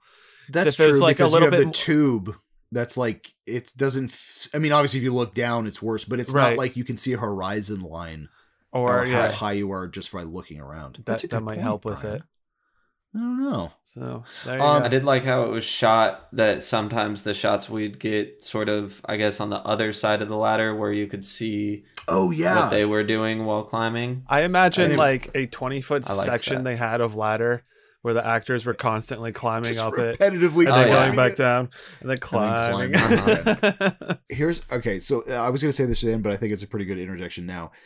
So when this town found out that they were going to be getting this film filmed in location here, specifically because of the mine, they spent $50,000 of their own money to clean and repaint the entire mine. Interesting. To the dismay of the because they were like, oh, we got to make this like spiffy and they're Canadians. It's like, we got to make this spiffy and clean and like, this is going to be great, right? They got there and they had to spend $75,000 to dirty up the mine again, so it would make sense for this movie. They specifically wanted to film this town for how like not dilapidated, but like used and like it looked like a real fucking mine. And they show up and it's spotless, and they go, "Oh god damn it!" So they had to spend like, I think it was like a $2.3 million budget, but they had to spend $75,000 of it just dirtying up a thing that should already be dirty. Right. Wow, that's insane. $125,000 went into the appearance of this mine in like what, couple months? Yeah, there's no need for that money to go into it. And one was to clean it, and the other one was to make it shittier than when they got there. Wow. It's so stupid. It's so funny though. It costs more to dirty it than clean it, which is wild. Isn't that weird? Speaking of not being able to handle their ladders, Axel trips himself up, and in doing so loosens some rigging up, where we find Howard's dead body drop down, which is hung by his neck. In the extended cut, it's implied that his head pops off because there's just a bunch of blood that like splatters on the girls. In the extended cut, it's even very quick in the extended cut for like a split second, you see his whole head just go and just fucking completely dislodge. So then you have the entire head or the headless body kind of just dropping down, and then that meat thud at the end of the fucking like a ham on a tile floor. Yes, exactly. And then just like just don't look at it. I like how TJ is like, just don't look at it. Stop looking at it. Go. So Axel did trigger something to make that happen. Yes. So why did they decide to stop climbing? Because I think they thought that Harry was above them, dropping the body. But if he triggered that, wouldn't he have known that he just set that off and that nobody was above him and they should keep climbing? No, but the group, why do they go back down? Because they think the killer's above them and they're going away from the killer. But why? Because you don't want to go towards the killer. Why do they think the killer's above him? Because the body fell from above them. The corpse just dropped. But didn't he just cause that to happen? So wouldn't he have known that he did that? Well, that's why he's forcing them back down into the tunnel. To the mine, Sam. That still doesn't make sense to me. If I'm climbing up the ladder and I set off this body, I'd be like, oh, fuck, I really got to get up there. Not, oh, he's at the top. It's not like the body was thrown down at them. Put a dog ear in that comment, and then we're going to get to that. Okay, we'll come back to it.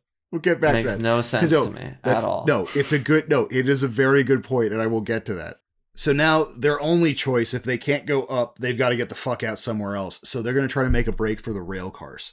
So during the shortcut, Axel falls or get bumped, and as they run kind of back to him, he has now, as you can see from his lamp head on his helmet, is dropping into this pit that is filled with water and is 60 feet deep. And everyone looked over the railing and was like, nope. Yep. Nope. Not gonna happen. I can't go in there. That's 60 feet deep. It's fucking 60 feet deep. It's fucking ridiculous. I'll just we don't see him fall in. He's like around the corner. We hear a noise like a crash, and run back, and you just see the light fading away through it. So they're like, oh, fuck, we really need to get the fuck out of here. So Patty's the next one to be offed with a pickaxe to the gut. as Harry gets the jump on them. Mm-hmm. In the extended cut, this is a really long death scene. Like in the extended one, she just looks and goes like,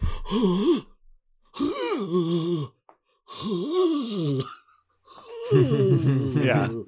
And it's just darting back and forth, which I thought was so comedic because it's one of the less violent ones, but it's one of the longest deaths. Sarah is now all alone as TJ scares the bejesus out of her because he's been hit on the fucking head as they make their way to the rail car with Harry on their heels. Yeah. And this is when we get, ladies and gentlemen, the Indiana Jones Temple of Doom minecart shovel pickaxe fight that you never asked for in a horror movie, but you got anyways. And it was slow motion. Slow motion. And when we say in slow motion, we don't mean like slowed down. Actually, in slow motion, we mean that the stage fighting is like so fucking bad. It's in slow mo. It looks as if slow mo. And the cart's like going 1.5 miles. Like it's not going very it's fast. all like, imagine like an intense like scene of two people fighting out on the top of a train. Now just like scale it back like 100. Put that on It's a Big World ride. They did 1 mile an hour, and people are just like kind of just very casually trying to fight each other because they're clearly on a real thing that's moving in a mine, so they don't want to like fall off of it. It's like how you would imagine an action sequence would look if you walked up to one while they were shooting it. Mm-hmm. Like in real life, it doesn't look that impressive, but with movie magic, wow. And there was no movie magic. Yeah, magicless. So you get this really good fight for a little bit, and then they barrel roll off of the rail cars and continue the battle into the abandoned section of the mine.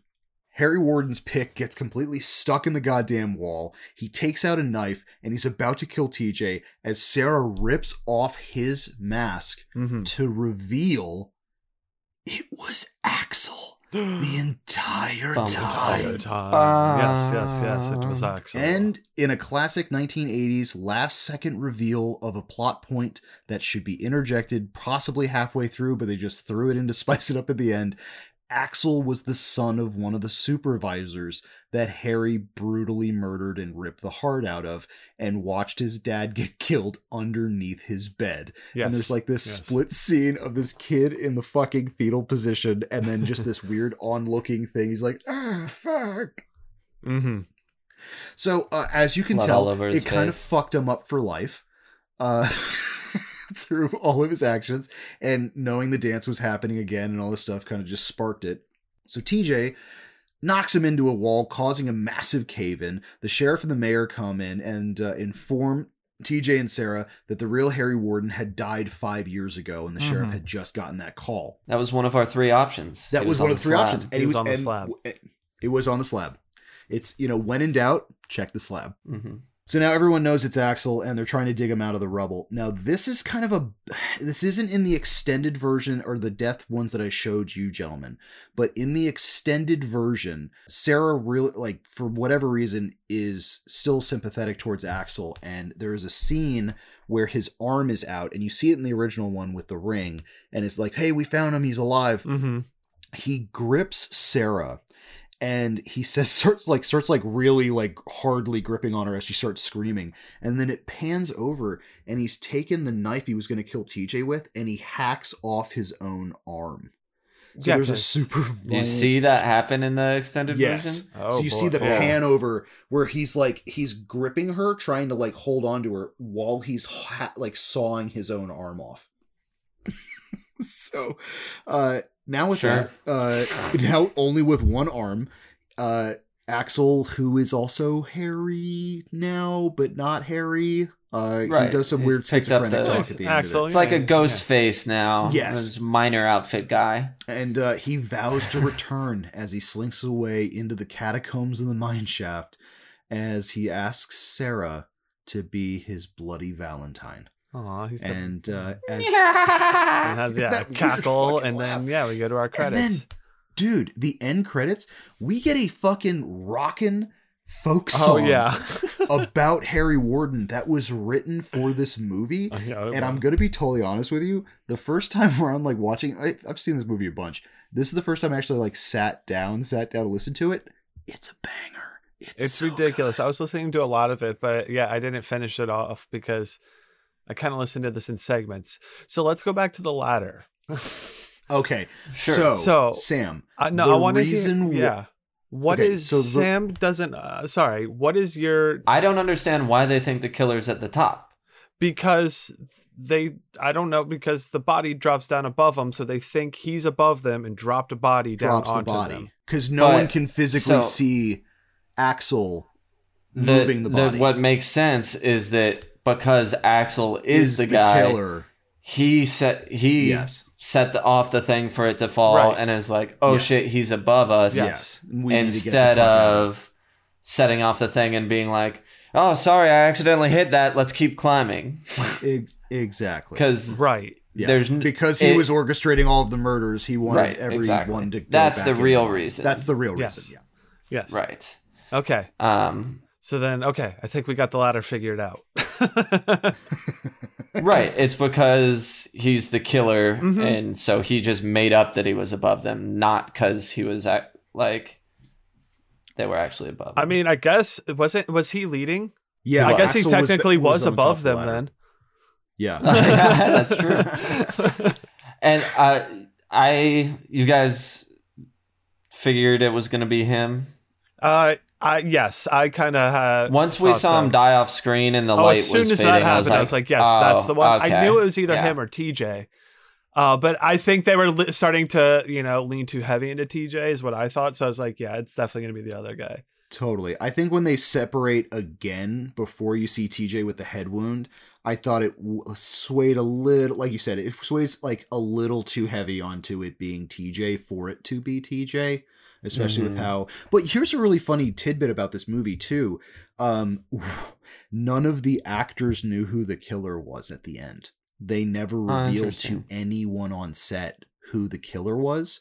And the only reason why Neil Affleck, who plays Axel in this movie, knew he was the killer is because he had to get fitted for a fake arm that was going to get ripped off his body. And he read the script, and the only person that happens to is the actual killer. Okay. Yeah. I was going to say. Yeah. So he was like, but everyone else was completely in the dark the entire film. So no one could be like subconsciously swayed to act a certain way around another actor. Yeah. So we all knew, though, well, you've seen it a bunch, Ross, but a good while before we figured out it was Axel, that it wasn't going to be Harry Warden. It was going to be. Now, I don't know if I already knew that, because I don't. Maybe we'll talk about it with the remake or whatever, of how much that played into my memory of what this movie was like, or how much they changed anything like that. But yeah, I was definitely suspicious that it wasn't Harry. It was one of these other people. One of our people. Exactly. So Axel sees his dad get murdered by this guy and is like, when I grow up, I'm going to be like him. If anybody tries to have any Valentine's parties on my watch, I'm going to kill people too. I think for Axel's part, it's not that he wanted to become Harry Warden. It was his dad was murdered because of the dance. Like, he blames the dance for having his father leave early, and he blames the dance for again happening again, which causes the death of his father, which is, I think, is very ill-fitted. I don't think makes logic, like, kind of, but it has that. Right. But then having the dance come up 20 years later. He also blames the dance. Exactly. Which cut back to the opening scene where he brings a girl down there to kind of start fooling around with her. He sees the heart, which represents all of those mixed feelings. The second he sees it, he's like, okay, fuck this. And he just goes on his murder rampage. So he wasn't planning on murdering her. We think he was just going to have sex with her down there. In which case, also, though, he's been cheating on Sarah, we're assuming. He's not a loyal boyfriend. Oh, yeah, I'm not sure. I don't know. Yeah. I just always thought he was down there to murder. I thought, but it doesn't make sense as to what the trigger point, like. I think the trigger was the dance, and I think you're 100% right. I think whether he was going to do the hanky-panky or not, he was probably going to wind up murdering her to spark having the heart. Because that's the woman's heart is the warning to close the dance initially. Right. Yeah. Okay. Once it was revealed that he was the killer, because that opening scene kept coming back in my head. I was like, oh, okay, so she may have known who that was before, and not just was like, I'm oh, who's this silent minor? Maybe he'll want to have sex. Totally. I think it's the only nod that it's not Harry. Harry, yeah. I was just gonna say, because everything else is very like ominous, and that one is clearly like they knew each other and they're dressing up to do something a little taboo, which turns into the ultimate taboo, which is murder. All right, so then I think we're gonna lead it right into our reviews or our ratings for this one. I'll start it off. I think I'm gonna go ahead and chop off 4 fingers for this one. I really enjoyed this movie. I had a fun time with this. I enjoyed it much more than like New Year's Evil and Black Christmas. I thought it was fun. I enjoyed the kills with or without the extended cut. The extended cut made it, I don't know if that would really increase my rating too much. It makes it a little bit more, I don't know, if you're looking for the gore, which I know Ross likes to do. So so that's where I'd put it. I think, 4 is a good one for me. Sam, what are you giving it? Well, let's look at my digits, shall we? Is it rewatchable? Yeah, it's rewatchable. Half a finger for rewatchability. Maybe let's throw it a full finger because I need to get my numbers up. Quotable? I got nothing. No quotes stood out to me. Recommendable? It's recommendable. I'd half a finger on that. But let's throw another full finger on it because I need to get this spice it up a little bit. Okay. T-shirtable? I don't think it's T-shirtable. There's no image on it that I think is that cool. I mean, the miner's outfit is cool enough, but it's not like great or anything. Yeah, I think it's I think it's going to be one of the only things that I will dispute with you on your rating system is that I think that, like, again, we have different styles. I wear some wacky ass shit on my fucking chest. It could be T-shirtable for you and not T-shirtable for me. Absolutely. Which I completely understand, because I mean, like, Harry Warden as a killer is a very weird, ominous thing to have on, or just a gas mask in general on a T-shirt is one of those weird ones where you're like, I get it. Yeah, I mean, I'd probably have like the lonely child or whatever it is from that first season of Doctor Who, the gas mask little boy. That's creepy. But in general, like, it's not cool enough for me. I dig it. And then for the Chuttle ability, that's certain je ne sais Chuttle. It's going to be half a finger there as well. So I forget what I said before I gave... Oh, good. That gets it to a 2.5. Initially, I only got to a 1.5 out of 5 with my fingers from my scoring. Yeah. It's like, that's not enough. So 2.5, I feel pretty good about a 2.5. There's a chance that I'll watch it more in the future because I will return to it and maybe it'll bump up to like a 3, but I doubt it'll get much higher. I don't think it'll ever get to a 4 or above for me.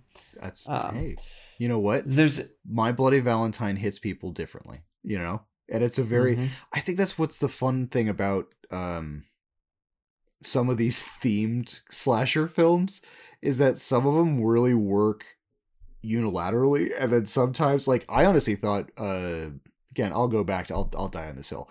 I thought you guys were gonna love Black Christmas. And then and then it was that, like, oh, okay. So I'm just the weird one.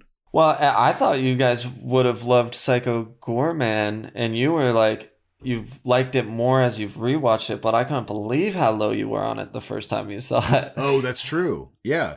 I think there is something to be said about the rewatchability of it, especially when you get to pick up some of the subtle, like, Easter eggs or, you know. So, as I've said at the beginning of this broadcast, I actually have 2 completely different ratings for this movie. They're not very different, I'll be totally honest with you. Like, the way that I rated the first one versus the second one, it's not that different. But I think something does have to be said about the original R rating cut of this versus the extended edition that was released in 2009.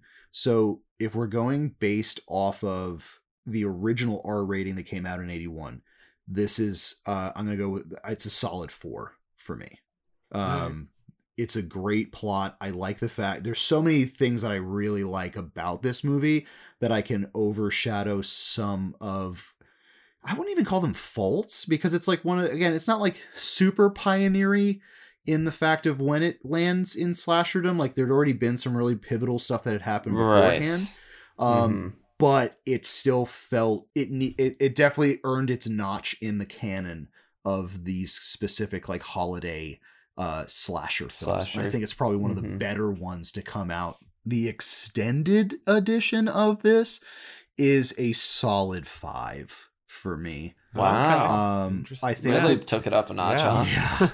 Yeah. I think it's because when I bought the extended DVD in 2009, I was preparing for like more exposition, maybe, like the new naughty version of Krampus that just came out. I think we talked about it during the Krampus episode. Is the new naughty cut is only 4 minutes, and it's like 2 scenes of violence and then like exposition on a character for 3 minutes or something like that. So like it doesn't change the movie. This extended cut absolutely changes the entire film, because it's so much more brutal. It is like the kills are just like, I mean, the bodies are crazier, the kills are crazier. It just, especially with how well it's acted, the not normal locale for a slasher, that it doesn't revolve around kids. They're younger people, but they're adults. It's more of like people in a small town getting murdered, versus like the typical, or the forming of the typical trope. So it's just, and the kills are just fucking original and genuine. I mean, like like boiling a man's head and then drowning him in hot dog water and turning a person into a living like a shower head is like done. Okay, that was all right. That's 5. That's a 5 for me. A shower head person, 5. So I would, between the two. So we got a 4 for the regular. We got a 5 for the extended cut. So 4.5 for the viewing, but I would say do yourself a favor and absolutely watch the extended cut of this. Sure. Cool. There you have it. So you have all of our scores there. Sam will put them all together and put it into our little, I don't know, Chuddle meter and get it out there for you all. That was a fun one. Like I said, I enjoyed it a lot, and I'm glad we got to watch that, and maybe we'll revisit the remake at some point. So I would love to tackle the remake. Maybe next year. Maybe next year if we're still here. We're still here. Are you guys still here? I hope they're still here with us. So let's go ahead and take a break real quick, and then we'll come back with Would You Rather. And we're back into our final segment for this fine podcast. We are going to go into Would You Rather and round it all out for you tonight. So I'm going to start us off with one that I pulled from Reddit. So here we are. Would you rather be able to create one clone of yourself that is slightly smarter, stronger, faster, and more charismatic than you, or 2 clones that are slightly dumber, weaker, slower, and less charismatic than you? The clones in both options will obey your every command and exist to serve you. How you feeling about that, Ross? Any ideas there? Oh man. Okay, so my gut instinct is saying 2 dumber ones. Right. Because I feel that the smarter one might eventually try to murder me and take over my life. I would always feel uncomfortable. Than I am. Yeah. Mm-hmm. But I think the smarter one is would be a better everyone else's perception of me representation than like one day people interact with me and I like, did he get hit in the head with a brick or something? Does he seem dumber to you? I mean, he's getting stuff done twice as fast, but Lord, he got dumb. I think like the smarter one would like be like, if it really is going to obey our every command and exist to serve us, the smarter one would be a better decision, because then you could essentially, I guess, be smarter and work to your own advantage. But I mean, this is a whole nother person you have to like feed and like clothe and house and like keep alive though, right? So that's like, you can't, I mean, how do you pay for all that too? The clone doesn't just come with extra money. So it's a better version of us, so it should be able to get a better job than we have. Well, then, like, what's the point of it? Like, why would you, like, just to have like a body that's just like what you? is the point in making a clone? That's you tell me. This was the question I was given. I didn't choose to have a clone. I could be totally wrong, but I think maybe the purpose of this is like if you have a smarter, more charismatic, better version of you, is that the one that you show other people? As in, like, is that like you get to be a hermit and kind of just do whatever the hell you want, and then this better version of you gets thrown out into the world, and that's who's interacting with everyone, and you just get to stay at home and play video games and get stoned. Right. I think that might be the point of this. Or two dumber ones that get it twice as fast, but everyone just thinks you're stupid now. Yeah. So they're secret clones, so everybody thinks they're interacting with you?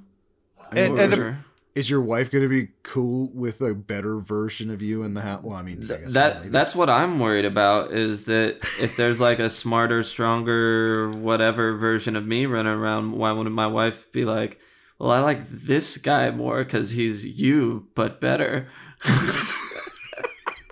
I mean, I don't know. That's one of life's greatest questions, I guess, when we get into cloning. I think ultimately, yeah, for just, to keep my anxiety levels down, I'm going to keep the dumber ones. I'm going to get 2 dumb ones. Okay. I can just like, but I don't know. Again, you know what? I'm worried about that's 2 mouths to feed that I didn't want to start feeding. Yeah. I'm rolling the dice. I'm doing the smarter one. I'll ship myself up to like, I don't know, somewhere in the Northwest somewhere, or, just like, all right, just start a career out there, and I'll see you in a little bit, and we'll meet up, and I'll tell you to do things sometimes. I'd go 2 dumber ones as well. As far as mouths to feed, I'm confident that 2 dumber versions of myself could figure out how to get by. Well, that's like the thing is, like, I wouldn't want to. Then what's the point of cloning myself twice if like the 2 of me just have to go and get jobs in this shitty life? Like, so I guess I'm thinking on a different aspect of like, what would be the point of having the clones if they're just essentially going to? They need to be doing something to make you money, and then you can also like want to just little. That's just a business cost. We could do like a prestige. So, thing, right? So you want 2 slaves though that are afterwards. Versions of you. Okay, so I think what's the point of a clone if clones, right? They're not a living slave? No, I'm doing the smart one. No, I'm rolling. I'm definitely doing the smart one. Okay, and then Sam and I think both chose 2 clones, so I'm gonna pick that as our answer and see how the rest of America chose. This has 5.1 thousand votes. Most people, 3.2 thousand, are going with 1 clone. And 1.9 thousand are going with 2 clones. So most people agree with you, Ross. They want the smarter, better, faster, stronger, more advanced clone. Mm-hmm. Well, I want 2 clones. 1 for the plug and 1 for the load. 2 clones, 1 for the both of you. 1 for the each of you? Whatever it is. Ross, what do you got for us? All right. This is an odd one.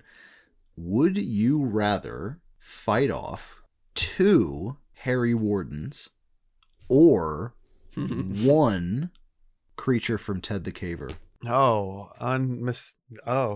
Creature from Ted the Caver, which we don't really know what that is, right? Yeah, that's your imagination of what this creature could be. And it also lured him back there by some force. So it's a little... It does have some seductive powers. Yes.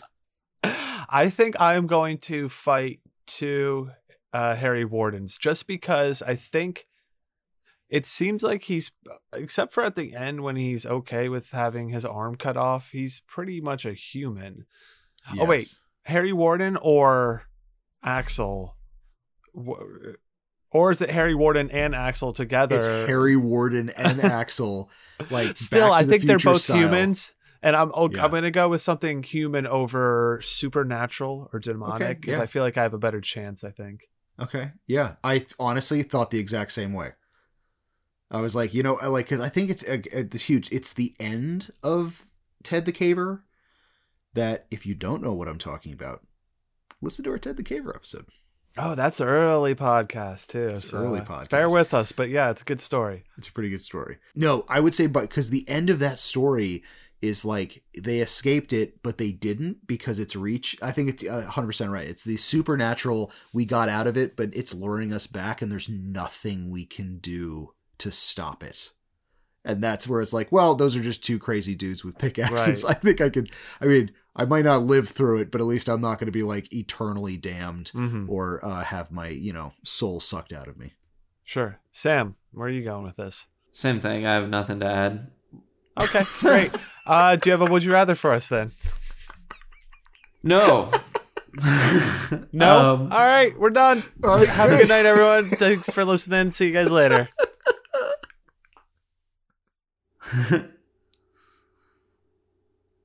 You don't have one? Would you rather? No? No. Okay. It was real. All right. Okay. All right. So I guess that's where we're going to end it tonight. There you have it.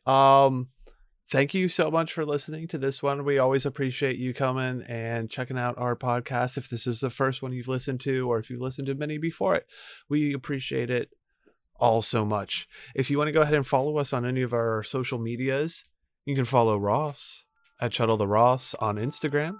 You can follow Sam at Shuttle the Sam on Instagram and Twitter. Oh, and Slasher as well, if we want to start throwing that out, for all the horror junkies out there. And you can follow me at Shuttle the Brian with a why? Because why not? On Instagram, Twitter, and Slasher as well. And you can follow all of us at Shuttle the Pod. We don't have a Slasher for that one yet. It'll probably be coming, but we definitely have the Instagram. Get at us. Give us suggestions. Give us movies. Give us stories. Give us would you rathers, any of it. We'll take it, and we want to hear those opinions. So once again, thank you all so much. And until next time, we'll be waiting.